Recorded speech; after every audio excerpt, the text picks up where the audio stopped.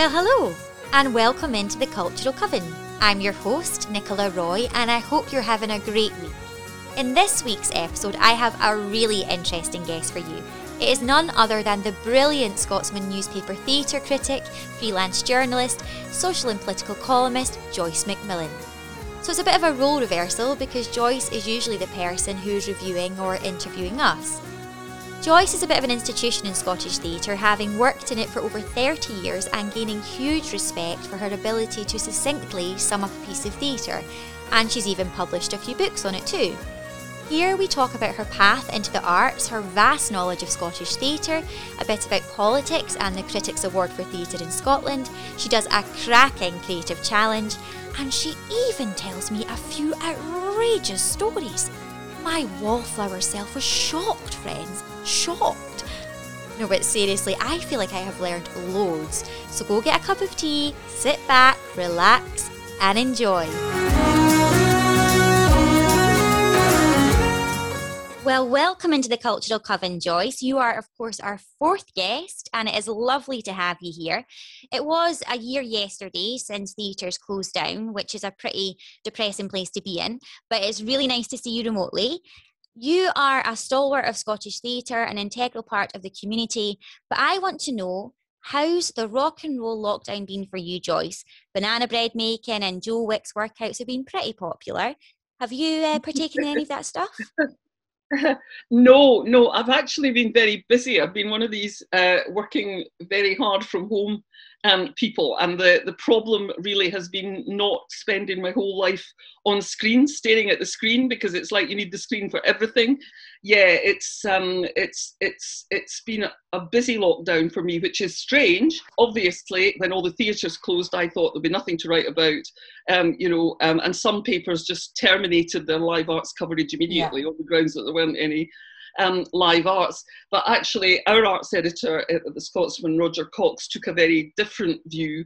He said that he thought we ought to try and keep covering the live arts artists and organisations, as they sort of made their way through lockdown. So we've been doing that. So I've been writing a feature every week, talking to everybody, particularly the big theatre organisations, about how they're coping with this, how they're trying to keep employing the vast army of freelancers that actually make most of the theatre that we see, but the venue relief money that the big theatres have had in Scotland from the Scottish Government had a condition attached to it that some of it had to be used, a lot of it had to be used for employing those freelance theatre makers. So it's been interesting talking to them all about how they've been trying to do that. I've also been talking to individual artists about their journeys through lockdown. And then in addition to that, Roger invented this Scotsman Sessions idea, which you've done a couple of them, Nicola. And that was an idea to actually commission little fragments of live performance, across all the art forms, music, dance, theatre, spoken word, and then write a little programme note for that every week. So in each art form, we have one every week with a programme note. So I've been writing those. And then, of course, I always also write about politics as well as theatre. Yeah. And politics has not only not stopped, but has got ever more frenzied. Yeah, hasn't it just? So, Joyce, you are the leading theatre critic for the Scotsman newspaper. I'd love to know, what brought you to reviewing theatre as opposed to, say, films or books? Well, it's really quite, it was something very, very deep that happened to me in my late 20s, my mid to late 20s, I would say. Up till then, I had been, I was a student at St Andrews in the early 70s, when, although St Andrews has always been quite a posh university with a very strong sort of conservative student association and all that. And it was like that when I was there in the early 70s, but it was also a time when a lot of people were rebelling against that. So there was a very active sort of student left at St Andrews, included people like Alex Salmond, actually. He switched to the SNP quite early, I think. He was a Labour student when he first arrived, but he switched to the SNP. But anyway, so I mean, there are a very interesting crowd of people in the St Andrews left, and I got involved in that maybe in my sort of second year at university, after I'd kind of found my feet a bit, and I got very involved in that. So I'd been a sort of student activist, and then involved in kind of left-wing, various forms of left-wing campaigning, from the age of kind of 2021 onward. Sure. And after I left university, I spent a sort of a year in London and Durham, where my then fiance was doing a postgraduate thing. And then I came back to Edinburgh, went to Murray House. And I suppose, like a lot of people from kind of lower middle class backgrounds going into higher education, I just thought I would become a teacher. That was what you did, really. And I discovered, really pretty much to my shock during my year at Murray House in Edinburgh, that I really, really didn't like teaching.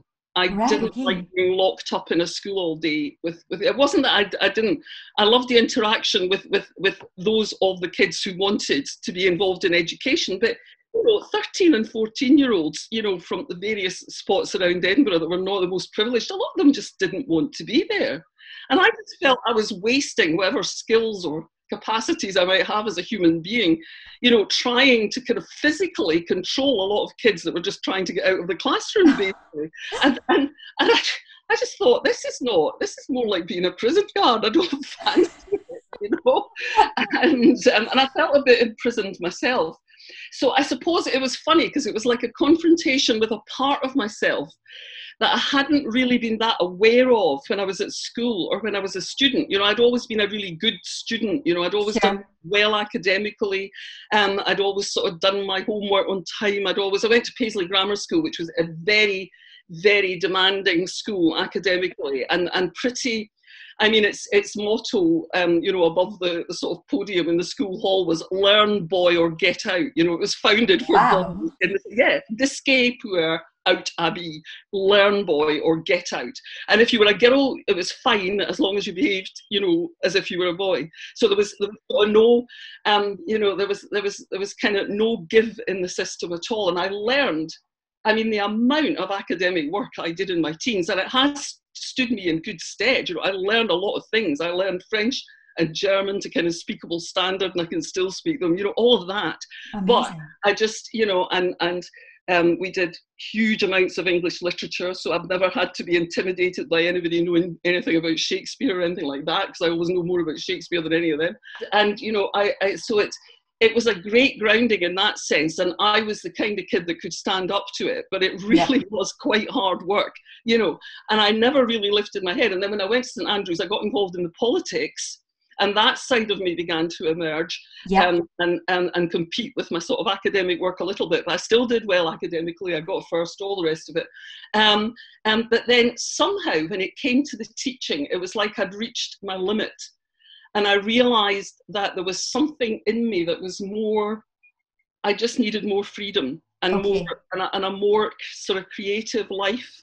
Mm-hmm. I began to really, really miss the amount of time that I had spent with literature when I was a student. I began to miss the poetry, the plays, and all that kind of aspect. I found myself going into galleries and just staring at pictures as if I was really needing to sort of feed that sort of visual and sensual and the artistic side, lyrical part of me, and then I suppose it was sort of round about then. I was trying to write a PhD about Ben Jonson's plays, and I was beginning to realise that I didn't fancy the world of academia either. It seemed very, very, very, what's the word? It's incredibly kind of formalised. It's like you've got to go through all these hoops and write all these footnotes and master all these sort of technical hurdles in order to become a respectable academic and publish stuff that nobody is ever going to read except another two academics that hate your guts because you're the other person, and you just think, I'm not playing this game. Sure. I want to engage with life in some way, but in a way that's creative. Yeah. And at this point, I suppose theatre just kind of came into my life. I was living in Edinburgh. I was trying to do this PhD. I suppose I was entitled to a lot of quite cheap tickets for things. I had friends that were quite interested in theatre, and I just suddenly started going to things, in the Edinburgh Festival and at the Lyceum, which at that time was being run by Stephen MacDonald. And Stephen had his ups and downs in the main house, but at that time they had the Lyceum studio, which was round in Grindlay Street, where the Traverse now is, on that spot. And in the studio, he used to do amazing productions that really had his heart and soul in them, you know. And he did this production in about 1977 or 8 of Edward II, Marlowe's Edward II, which is a great play about homosexuality, written way back then, you know, in the 1590s, about Edward II and his lover, Piers Gaveston, and how they were torn apart and destroyed, both of them killed by the political establishment, you know. Edward II executed in a particularly horrible way. And at that point, something came to life in my brain. I was sitting watching that show, and I thought, yes, this is the place where ideas can walk about and be tested against real human experience. The audience doesn't see anything in them. They don't laugh, they don't cry, they're not interested, you know? So to me, it was like a living laboratory where ideas and humanity, the sort of physical, the intellectual, the spiritual, could all come together. It was basically kind of love at first sight in a funny way. It wasn't I hadn't been to the theatre before, you know, I'd been taken, you know, as a school kid to the theatre and gone to a few things as a student. It was just like suddenly it came into focus for me, and I just saw what it was, you know, and it became this huge part of my life. And I knew somebody that was working at the BBC who offered me a chance to review theatre during the Edinburgh Fringe on a morning programme that they called Festival View. Oh, what a great opportunity, Joyce, and clearly they spotted your talent. Now, you, of course, are pretty unique because you're not only a theatre reviewer, but a social and political columnist. And at the moment in Scotland, we are in a time of significant political discussion. We used to have very successful politically driven theatre companies such as 784, companies that challenged the politics of the day and toured all across Scotland. Now, these companies were gone by the time I had graduated, but I feel like more than ever, we could benefit from a 784. Do you think there's a gap to be filled in Scottish theatre? Yes, I do. I've thought a lot about this because a lot of that older generation will now say, oh, there's no touring theatre like there was in the days of 784. And I know, because I see the stuff, that there is actually a lot of touring theatre. But what there isn't is what there was then in the sort of 70s and early 80s, which was a network of touring companies made up mainly of 784, its spin-off company that did more like rock music, which was Wildcat, Wildcat Stage Productions, but had exactly the same politics. And then Borderline, which was run by Morag Fullerton at that time. She was a young, brilliant director at that time, and now she's a slightly older, brilliant director. But Borderline, which had exactly the same ideology, but was based in Ayrshire. And so they were like together, they were building up a touring network, which was not only that they toured, it was that they toured shows which had a kind of similar political purpose behind them, which was to go into people's communities and talk to them, or at least entertain them about their lives, you know, their voices, or voices very like their own, and voices and ideas and stories that reflected their realities, but also their kind of fantasies and dreams and all the rest of it. Yeah. So it wasn't just a touring network, it was an ideologically coherent touring network. So that gave it a much higher profile in national life. And of course it had these wonderful spokespeople. I mean, notably John McGrath, who was just the most charismatic man who ever lived. I mean, I don't ever met him, Nicola, but I was going to say, I met him briefly, but I've heard so many wonderful things about this man. I mean, the charisma and the intelligence, and he was a really outstanding person, and he was a fantastic spokesperson for all of that. And so was his wife, Elizabeth McLennan, who's sadly also no longer with us, and of course Elizabeth's brother David, who was the founder of Wildcat with Dave Anderson, and then went on to found A Play, a Pie and a Pint, which has changed the whole landscape of Scottish theatre.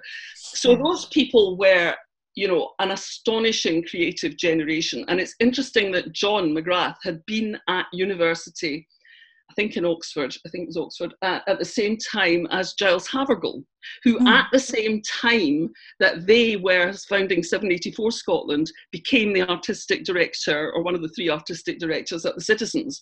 So although the Citizens' work was outwardly completely different from what was going on with 784, there was this kind of bond between them. So they were always communicating. The work wasn't the same. There was a kind of network of creative energy, which was about not accepting any of the existing categories of British theatre. You know, Giles wanted to do something that was European and spectacular and would put Glasgow on the European theatre map and never mind the British theatre map, you know.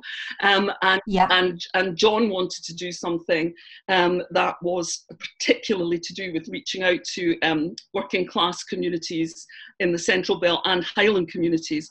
It was a tremendous radical moment at the beginning of the 70s. And I suppose the theatre that I started to review towards the end of the 70s had really been shaped and changed and completely revitalised by that, you know. You mentioned there, Joyce, that these companies reach different communities, and I think fundamentally that's what everyone wants in our industry. We all want theatre to be more accessible. However, let's be honest, it's still pretty expensive for your average to low-income families. I think to make it accessible to various communities, surely we have to look at pricing. Yeah. Well, it was interesting, that early 70s movement, because it had these two prongs. 784 and later Wildcat, which launched, I think, about 1978, were taking work into working class communities or into Highland communities and trying to reach people that way. But at the Citizens, Giles Havergal and Robert David MacDonald and Philip Prowse, what they did was there was at that time this exposed north wall of the Citizens that faced onto the river. It was just like a big blank brick wall, and on it they painted all seats 50p. Yes. That is really what you need to say to the audience of Glasgow to make them know that this theatre is for them. It will not cost you much. And if you hate it, you can say so and you won't have wasted 25 quid. I remember when I was in youth theatre at the Lyceum and they did free previews, or was it £5? Anyway, people would queue for hours round the block, and it definitely seemed to attract a younger and different demographic. Now, we're of course not disputing that theatres are under financial constraints, and I don't pretend to be an accountant, but I do think that pricing is a major factor in accessibility. And honestly, as an actor, I would much rather play to a full house. And actually, talking of actors, in our pre-chat there, Joyce, you said there is an infamous Travers tale. Please do tell. One thing that I did sort of earlier in my career was to write the history of the first 25 years of the Travers. Well, here's my wee book about the Travers. It's difficult to get now, unfortunately, because it only had a wee short print run. But that was published in 1988, which was the 25th anniversary of the Travers. The Travers, was launched in Edinburgh. This was really before my time, and it was before the decade. It was the decade before I started reviewing, so I really knew nothing about it. I was 10 at the time the Travers was launched. But it was launched in the early 60s by this famous consortium of people, including Richard DeMarco, Jim Haynes, and two professional people who had actually come down from Pitlochry. They got fed up with Pitlochry, the theatre in the hills, and the rest of the atmosphere there. They had come down from Pitlochry and decided to launch themselves into radical Edinburgh theatre. They were called Terry Lane and John Malcolm, and Terry Lane in particular, before he went to Pitlochry, had worked at Scarborough, which was Britain's first real established theatre in the round, Alan Ayckbourn at Scarborough, and so he knew about this staging that was transverse, which was like the audience on two banks facing a sort of central stage that was a bit like a runway. And he saw this room in this ex-brothel underneath the castle, which this odd consortium of people had kind of got for the base of the Travers. It used to be called Kelly's Paradise, this room in James Court where the Travers was launched. And he said, oh, that would be good for a transverse stage. They got some seats from the old cinema down the bottom of the High Street, which was being closed at that time and cleared out. I think it's now the Children's Museum at the bottom. Oh, yeah. Yeah, so they got some old seating, tip-up seating from there, and they put in this transverse stage, but somebody copied it down wrong and thought it was traverse, not transverse. So that's how it got its name. Yeah. Anyway, so they launched, and of course their aim was to be doing this European avant-garde repertoire, which was not being much done in Britain at the time. In fact, a lot of it hadn't been done in Britain at all. A lot of these were British premieres, kind of authorised by the publisher John Calder, who became a member of the Traverse Committee, and he was like this hugely enthusiastic publisher of avant-garde European writing and of Samuel Beckett in the UK. So Calder had a strong influence on the repertoire, and they launched with this double bill of a play called Orisons by a playwright called Arabal, and Sartre's Huis Clos, which has a stabbing in it. And the cast included the wonderful Colette O'Neill, who's very much still with us. I don't know if she's still acting, but she certainly was a few years ago. And Colette, on the second night, something went wrong in the stabbing scene. I don't know whether the knife, it was the wrong knife, or I've never quite got to the bottom of what happened, but she really got stabbed in the stabbing scene. It was freezing cold weather. It was January 1963. The weather was absolutely freezing. It was Baltic. It had opened on this was like the 3rd of January. It opened on the 2nd, and this was the second night. And it soon became apparent that she was really dying. And so they ran around phoning ambulances and everything, got her to the Royal, and they managed to save her life. But literally, if this thing had gone in at a slightly different angle, she'd have been dead. And so she recovered. I mean, she was young and fit and made a quick recovery. But in a sense, it was the strangest thing, because Calder, who was never shy of publicity, bounced up to the office. The wonderful secretary of the organisation was phoning for an ambulance and said, "Never mind the ambulance, call the press. We'll never get publicity like this again." I'm afraid to say it was true. It launched the Traverse as about the most sensational theatre venue in the UK. It is terrible that it happened to her, but it is a rather sensational story. Someone must have got in a lot of trouble for that, I imagine. Or were things just different then? I mean, people just didn't care, I mean, people used to have sex on the stairs up to the stage and everything because they felt it could have put them in a good mood for the performance. It was absolutely astonishing what went on. Sounds like a wonderful time in theatre. What happened? Well, health and safety happened, which is good because it keeps people alive. The Cultural Coven is delighted to have musical support from singer-songwriter, musician, member of the Red Hot Chili Pipers, and very importantly, a fifer, Cameron Barnes. This song, Coming Home, and the rest of Cameron's music is available on all the main streaming platforms. So go on, download it and have a wee dance about your kitchen. Thanks, Cameron, for letting us use this tune. I think as someone being reviewed, I have an idea of what I think the role of the critic to be. But I would be interested to know what you see the role of the critic as, Joyce. I think it's simpler than people think. I think you do have a duty to assess what you've seen. So, I mean, obviously you can't say how it's been for everyone, but you can be aware of the audience reaction around you, and you can be aware of your own reaction. And in the end, all you can do is ask yourself, did I really enjoy that or not? Mm-hmm. And if I did enjoy it, why? And if I didn't, why? That's all you can do. And then you try to explain that in a short review. So that's really, to me, that is the essence of the job. But what you bring to that job is like, it has to be your whole being as a man or a woman, as a person of neither gender. You have to bring your whole self to that, and yourself as a citizen, as a member of society, as somebody involved in the political streams of your culture. And I mean, two things were happening at the time when I became a theatre critic. One was the advent of Margaret Thatcher as Prime minister, which happened in the first year that I was doing theatre reviews.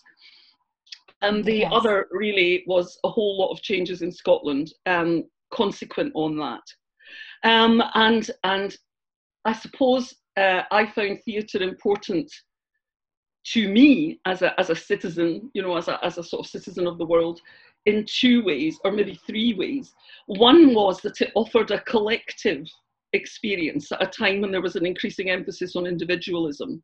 Mm-hmm. And I thought, however I lived through these Thatcher years, I want to be able several times a week to go into a room with my fellow human beings and experience something that's collective, that is a shared experience.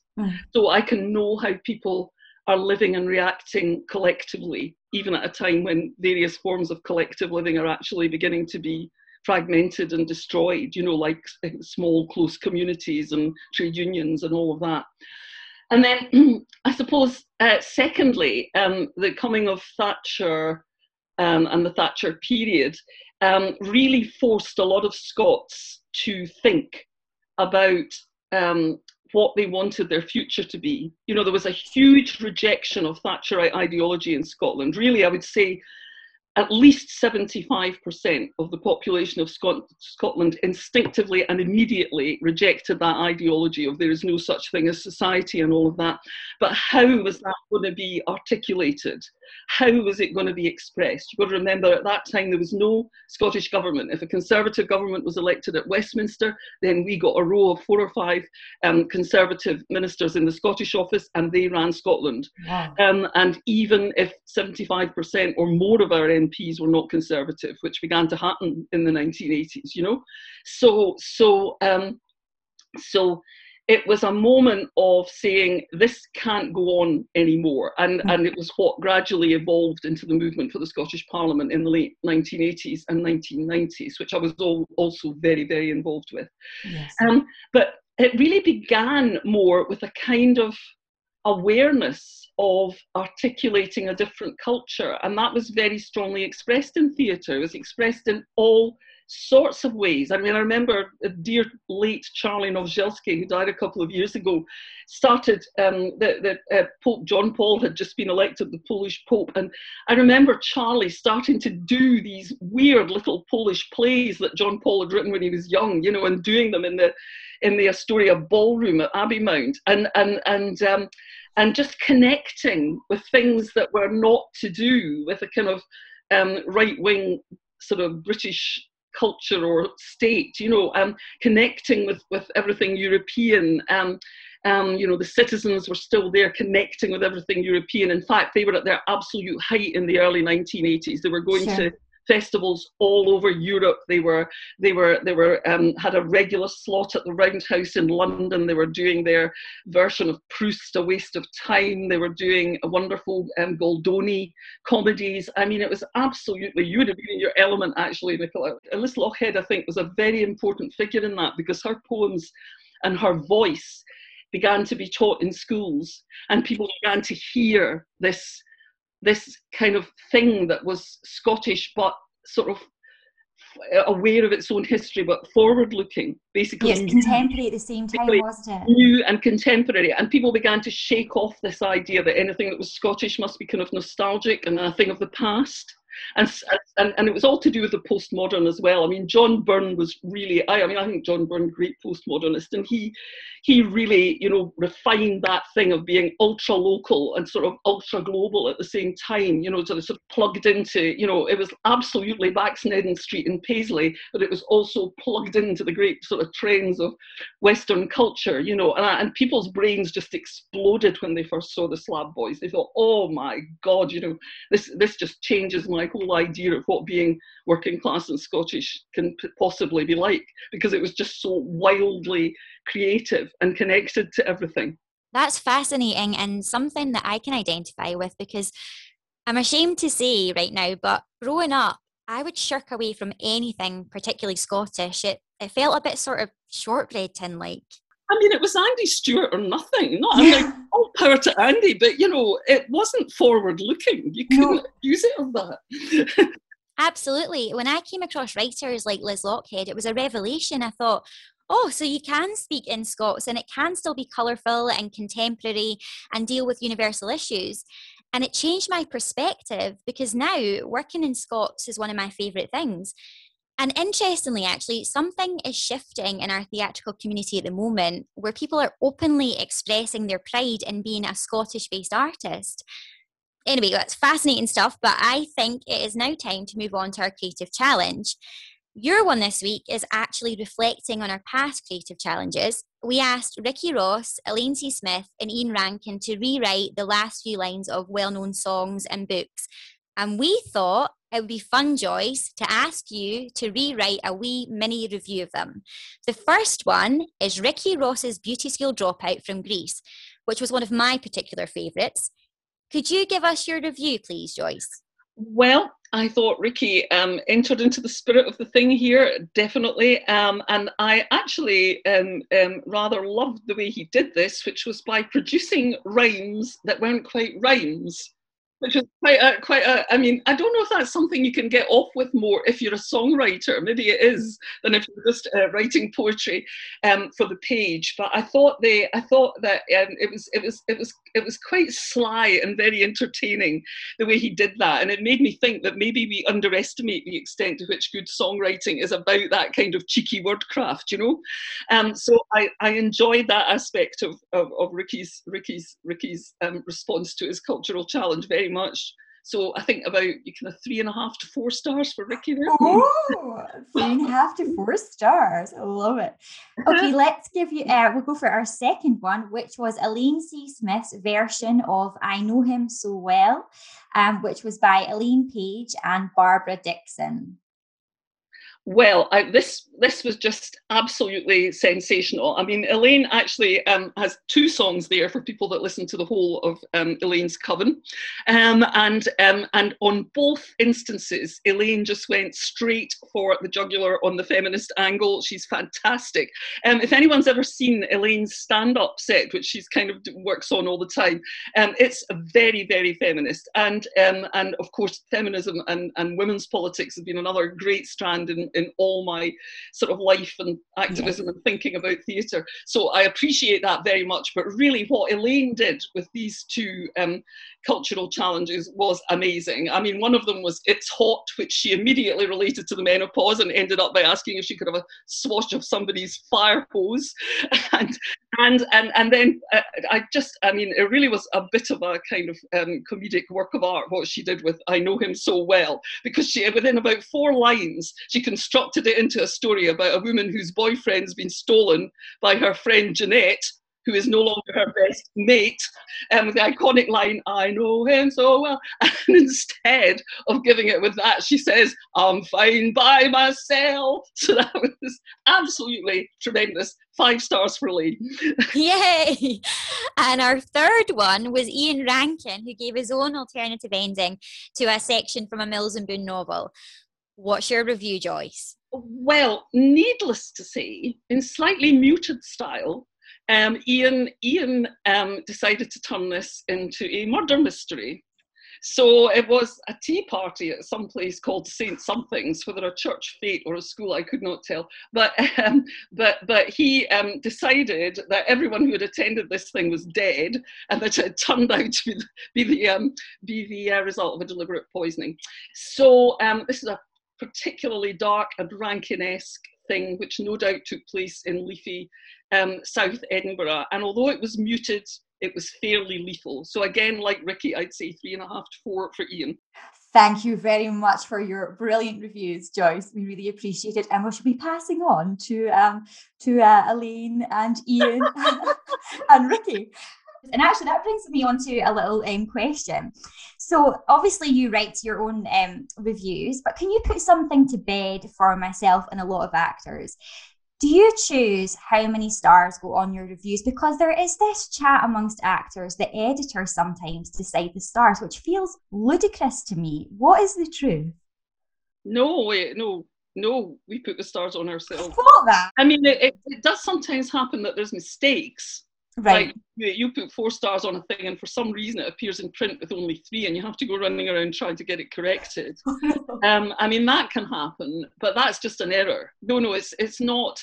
I mean, very occasionally, if you've got a good editor, we're increasingly scanty in journalism, of course, because a lot of copy just goes straight on the page, hardly, edited at all. But if you've got a good editor who's on the case, they might say, Joyce, this is a very enthusiastic review. Are you sure you don't want to give it 5 stars? Or that sounds a bit half-hearted. Why are you giving it 4? And they may, but I mean that happens about once a year. No, it's completely the writer's decision how many stars they put on. I thought that, and also you did some lovely singing there yourself, Joyce, and I believe you do some singing. Have you ever thought about being a performer yourself? Was that ever something you considered? Not really. I've got one of my, how everybody has kind of unlived lives? My unlived life is definitely the one where I became an opera singer. I could really have seen myself doing that. I did have singing lessons in my teens. I had quite a good sort of mezzo voice. I have done a bit of singing since, although not very much, because when you work as a theatre critic, you can't kind of go to a choir that meets in an evening because you're always having to miss sessions and all that. I mean, there's an awful lot of theatre normally in Scotland. I could easily be out 5 nights every week, really, seeing theatre of various kinds. And so I've never really had time to pursue it. But I feel as if I do have this alternative life as a diva, as an opera star. I think I could have been quite good. And I think it would have fulfilled a lot of things that I'm interested in, drama, communication with audiences. I think there's lots of opera that has actually quite a high kind of political and social content or context that good productions can bring out. And although I'm not a huge opera goer, I think in a way it's the kind of summit of all art forms. It demands such athleticism from its performers, particularly the way it's done now, where you can't just be chubby and stand around being athletic with your voice. You have to do the whole thing. I just think, I could have done that. I could. I did do a bit of theatre when I was at school. I don't think, actually, I've never really particularly wanted to be an actress. Not really. There are some speeches that I like to do, or I would like to do if anybody was willing to listen to me, as party pieces. I love Titania's speech from A Midsummer Night's Dream. Yeah. The one about, the one where nature has gone all wrong because she and Oberon have fallen out. The 9 winds, Morris, all filled up with blood. And the idea of, spring flowers appearing in winter and all of that is just a wonderful speech about what goes wrong when people can't find ways of living in harmony with each other, And it's to do with patriarchy, really, because what she's objecting to is him banging about in a patriarchal way, and all of that. I love that. I'm a huge Shakespeare fan. I think that man was just possessed by language at a particularly kind of molten, flexible moment in the development of the English language, and he was just possessed by it in a way that you could never legislate for. I'm sure a lot of what poured through him was nothing to do with his own consciousness. It was just the language itself kind of speaking to you, and I absolutely love that aspect of Shakespeare. And when I see Shakespeare productions, all I wish is that people would trust the language more. I mean, I know it's a bit intimidating, but once you let that language speak through you and hold you up, it does the work for you. It really does. Talking about the use of language and the patriarchy, this week in Scotland, in Scottish politics in particular, has really shaken me, if I'm honest. The attacks on our First Minister were, for me, taken to an unrecognisable level. I have no idea how she had the inner strength to come through it. And I think regardless of your politics or of people's politics, surely anyone can recognise the attempts to smear her have been a witch hunt. And whilst I'm delighted and unsurprised that she was found not in breach of the ministerial code, what has really landed with me is the blinding disparity between how she's been treated for a much smaller accusation than to her male counterparts who've been accused of far bigger things and haven't been put through half of what she has. And I feel like we're in a time of digression. And I wonder, as someone who covers politics daily, what your observation is of the times we're living in. Well, I think you're right, Nicola, and I wrote a column about this just a couple of weeks ago, I think we're living in a time of backlash.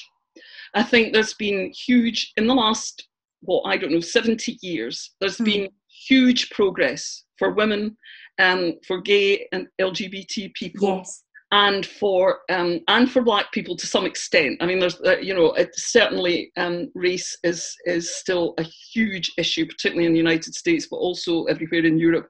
So all of these issues of justice and equality have progressed over the last 70 years. It's no longer acceptable to openly discriminate against any of those groups in most contexts. Mostly, at least in Western countries, there are laws which are supposed to protect us from that.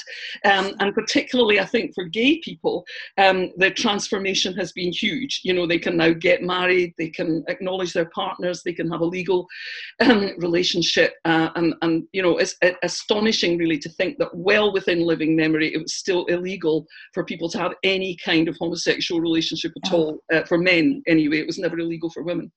So, you know, we've got to acknowledge the huge progress that has happened. But what I think is happening now is that there is a kind of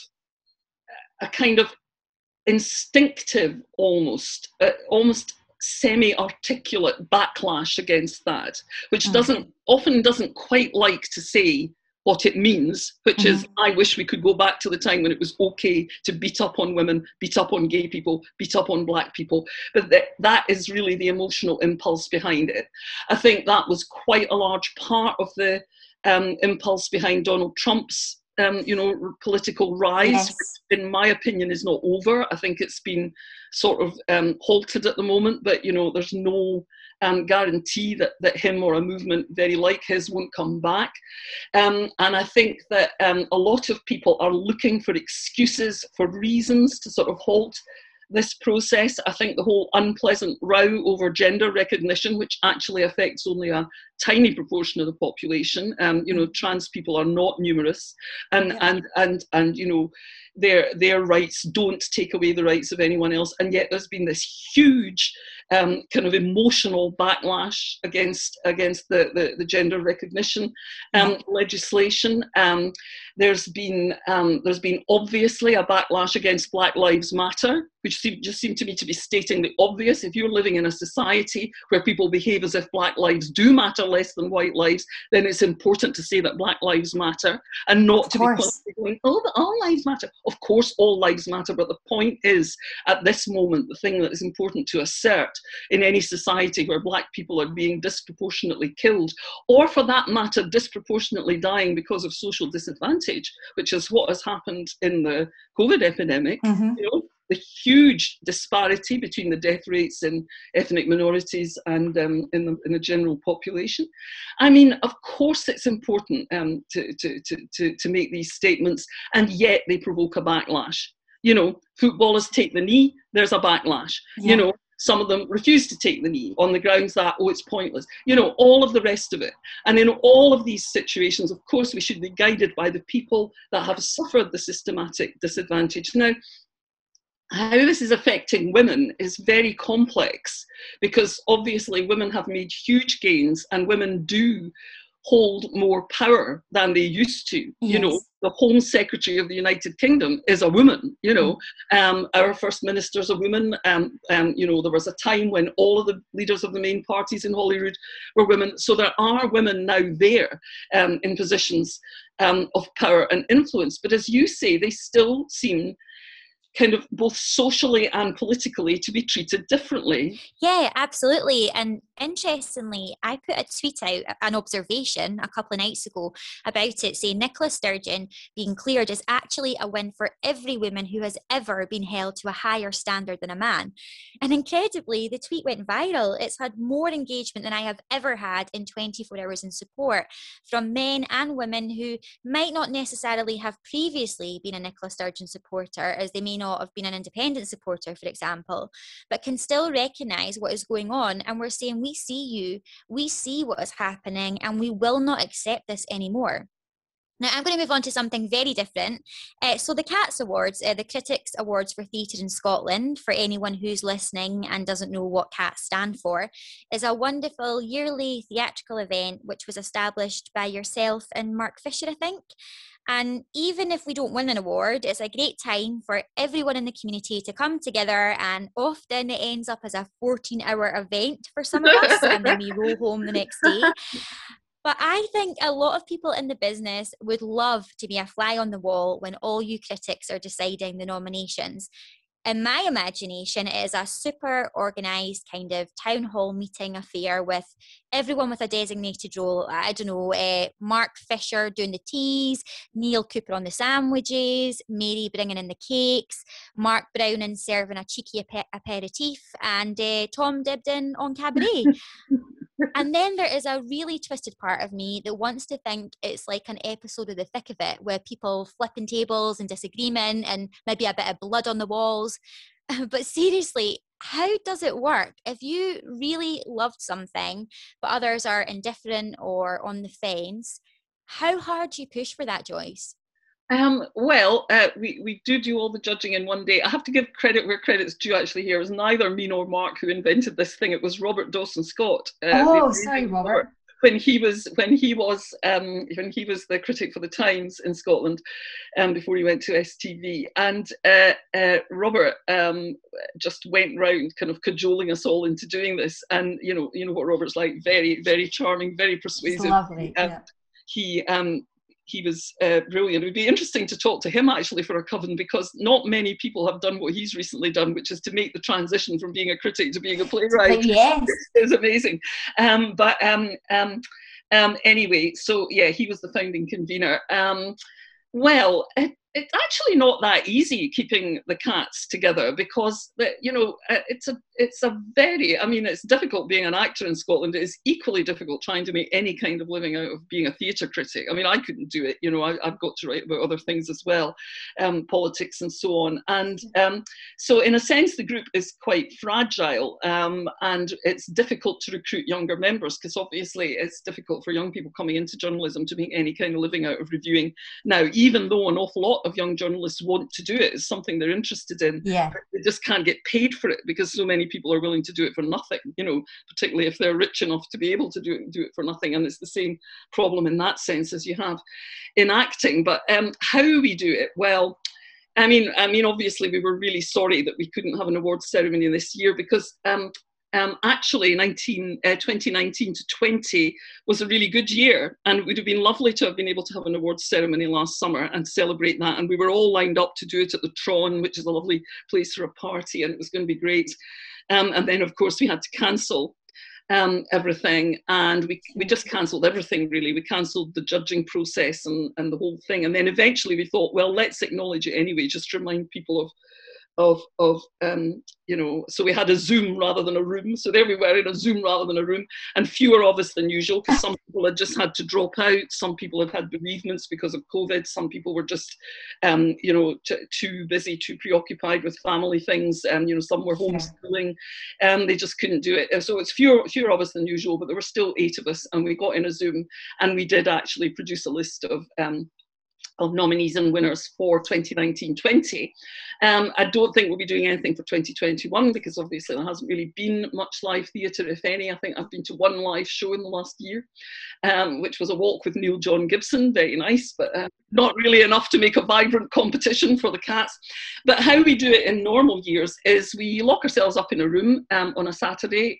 We do our nominations first. So we send in the nominations to Tom Dibdin, who always collates the nominations and puts them in order. And then we can see which things have got the most nominations. So that's the kind of first draft of what the shortlist might look like. But then we lock ourselves into a room from 11 a.m. till 6 p.m. on a day. We go somewhere where we can get sandwiches and things sent in. We've recently been doing it in the Founders Room at the Festival Theatre, where they've got a cafe. So come about 1 p.m, they send up sandwiches, and we have constant coffee and all that. And Mary brings biscuits, actually, rather than cake.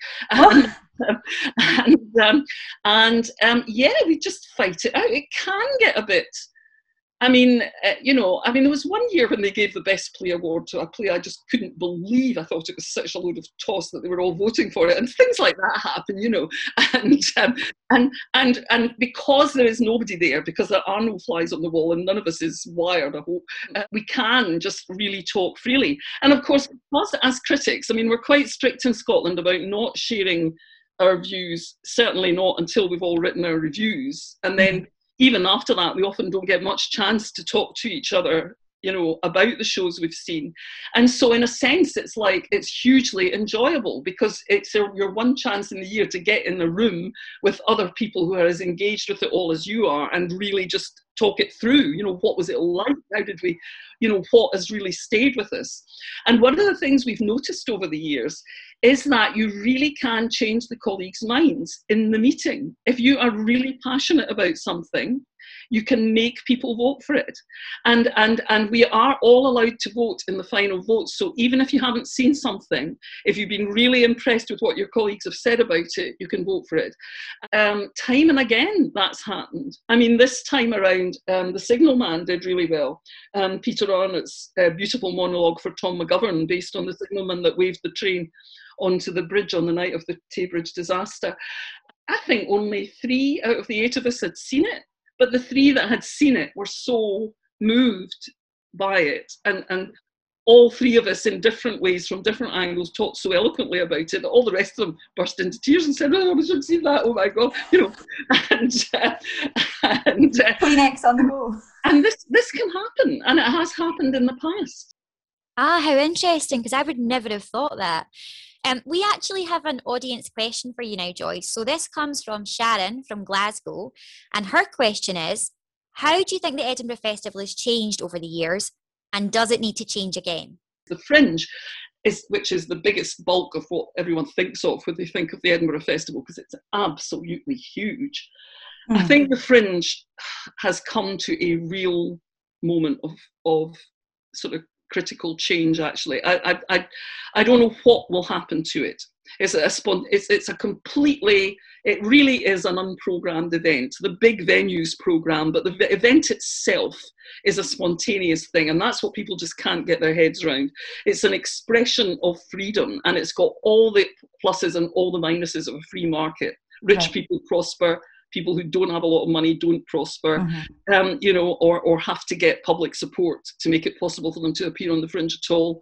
And yet at the same time, it does have that freedom, and sometimes through it, voices that you would never have heard in any other way just come sort of exploding through, because some brilliant new venue has appeared and decided to platform them, And new venues do emerge. I mean, it's not a static scene at all. I mean, it's hard to think that 10 years ago there was no Summerhall, and it has now become possibly the most admired venue on the Fringe in terms of the sheer excitement of its repertoire.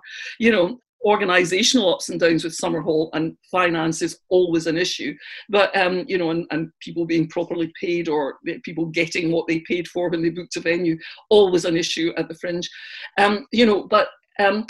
What has happened with the Fringe in recent years is such an explosive growth. I mean, the thing is, it was pretty big when I started reviewing it in the early 80s, and it's now at least 5 times the size it was then. The size of it is something people I can hardly get my head around it, and nobody could be in a more privileged position to view it and to see it whole than me. I get free tickets for anything I want to see. I have professional time to go through the programme and try and get a handle on it. I do that. I go through the theatre bit of the programme anyway. I don't see how anybody could go through the whole programme, not anymore. I mean, when I first started reviewing, I could review comedy and theatre, and there were so many links between comedy and theatre, and I loved doing both of them, but you couldn't possibly do that now. There's so many shows, isn't there? I know. I mean, all the Scotsman can do now is review all the shows that claim to be new work. Right. We can't review anybody's brilliant production of Richard III or anything like that, because, we've just got to divide it up somehow. Otherwise, we just couldn't handle it. And because we've got the Scotsman Fringe First Awards, which are supposed to be for new work, we have to focus on that. So, if it's not new, it's not in my reviewing schedule for the Fringe. It's gigantic. It's A lot of it is pure mince. A lot of it's just rich kids playing about. It's far too white. It's far too English language dominated. People have tried to do foreign language work on the fringe, and there was a bit of a fad for that, or a fashion for that in the 80s and 90s, but it hardly works now. I remember the wonderful Tumanishvili Theatre from Georgia coming, the Georgian Film Actors Studio with Katie Dolitz, and they were busily doing their fantastic production of Midsummer Night's Dream in a venue they were big pals with Bill Burdett Coots, and they were in the assembly rooms in George Street. And this whole party stood up and walked out about 10 minutes in because they thought it was from Georgia, USA, and they weren't going to sit through something in Georgian with a sort of story thing in your program to help you follow it. It's just immense, and I just don't know I don't think anyone can even predict how it will come back. I mean, it might come back bigger than ever. Who knows? I mean, maybe all the youth of the planet are just dying to go to the Edinburgh Fringe as soon as the COVID epidemic is over. Well, let's hope. Now, with every guest, we do quick fire questions, and these are the fundamentals on which I judge a person. So be afraid, Joyce. Be very afraid. Oh, I'm terrified. Are you ready? Here goes. Number 1, TV or theatre? Theatre. The Bard or Burns? No, can't choose, both. If it was a gun to your head moment, Joyce? I suppose because of the theatre, I'd have to choose Shakespeare. The Stalls or the Royal Box? Oh, definitely the Stalls. City or countryside? City with beautiful parks, which is what I've got here in Edinburgh. The Slosh or the Macarena? Definitely the Slosh. Arthur Miller or Noel Coward? Oh, that agony. Maybe I'll choose Arthur Miller, who was an exceptional playwright of the 20th century. I mean, you can learn nearly everything you need to know about the American century by reading Arthur Miller. Oh yeah, no, he was an exceptional writer. Robert Louis Stevenson or Sir Walter Scott? Oh, Robert Louis Stevenson. Virtue or sin? Virtue. I think virtue is more interesting. Sin is easy and fashionable. A buffet or a la carte? Definitely. Well, if it's a good buffet, I love a buffet. I love the feeling that I don't know what's there and I can just pick and choose. Opera or ballet? Oh, opera for me. I love the human voice. I like ballet, but I get quite bored.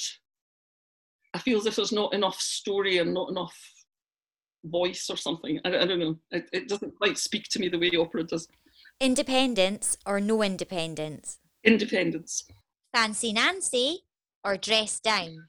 Well, my sister and my stylish friend tell me that my wardrobe consists of 50 shades of porridge-coloured sweaters, which I'm wearing one of at this moment. So 50 shades of porridge. I'm afraid I am quite fond of dressing down. I like the feeling that you're wearing the clothes and the clothes aren't wearing you, you know? That's a very good note. But you always look very glamorous at the Catch Awards.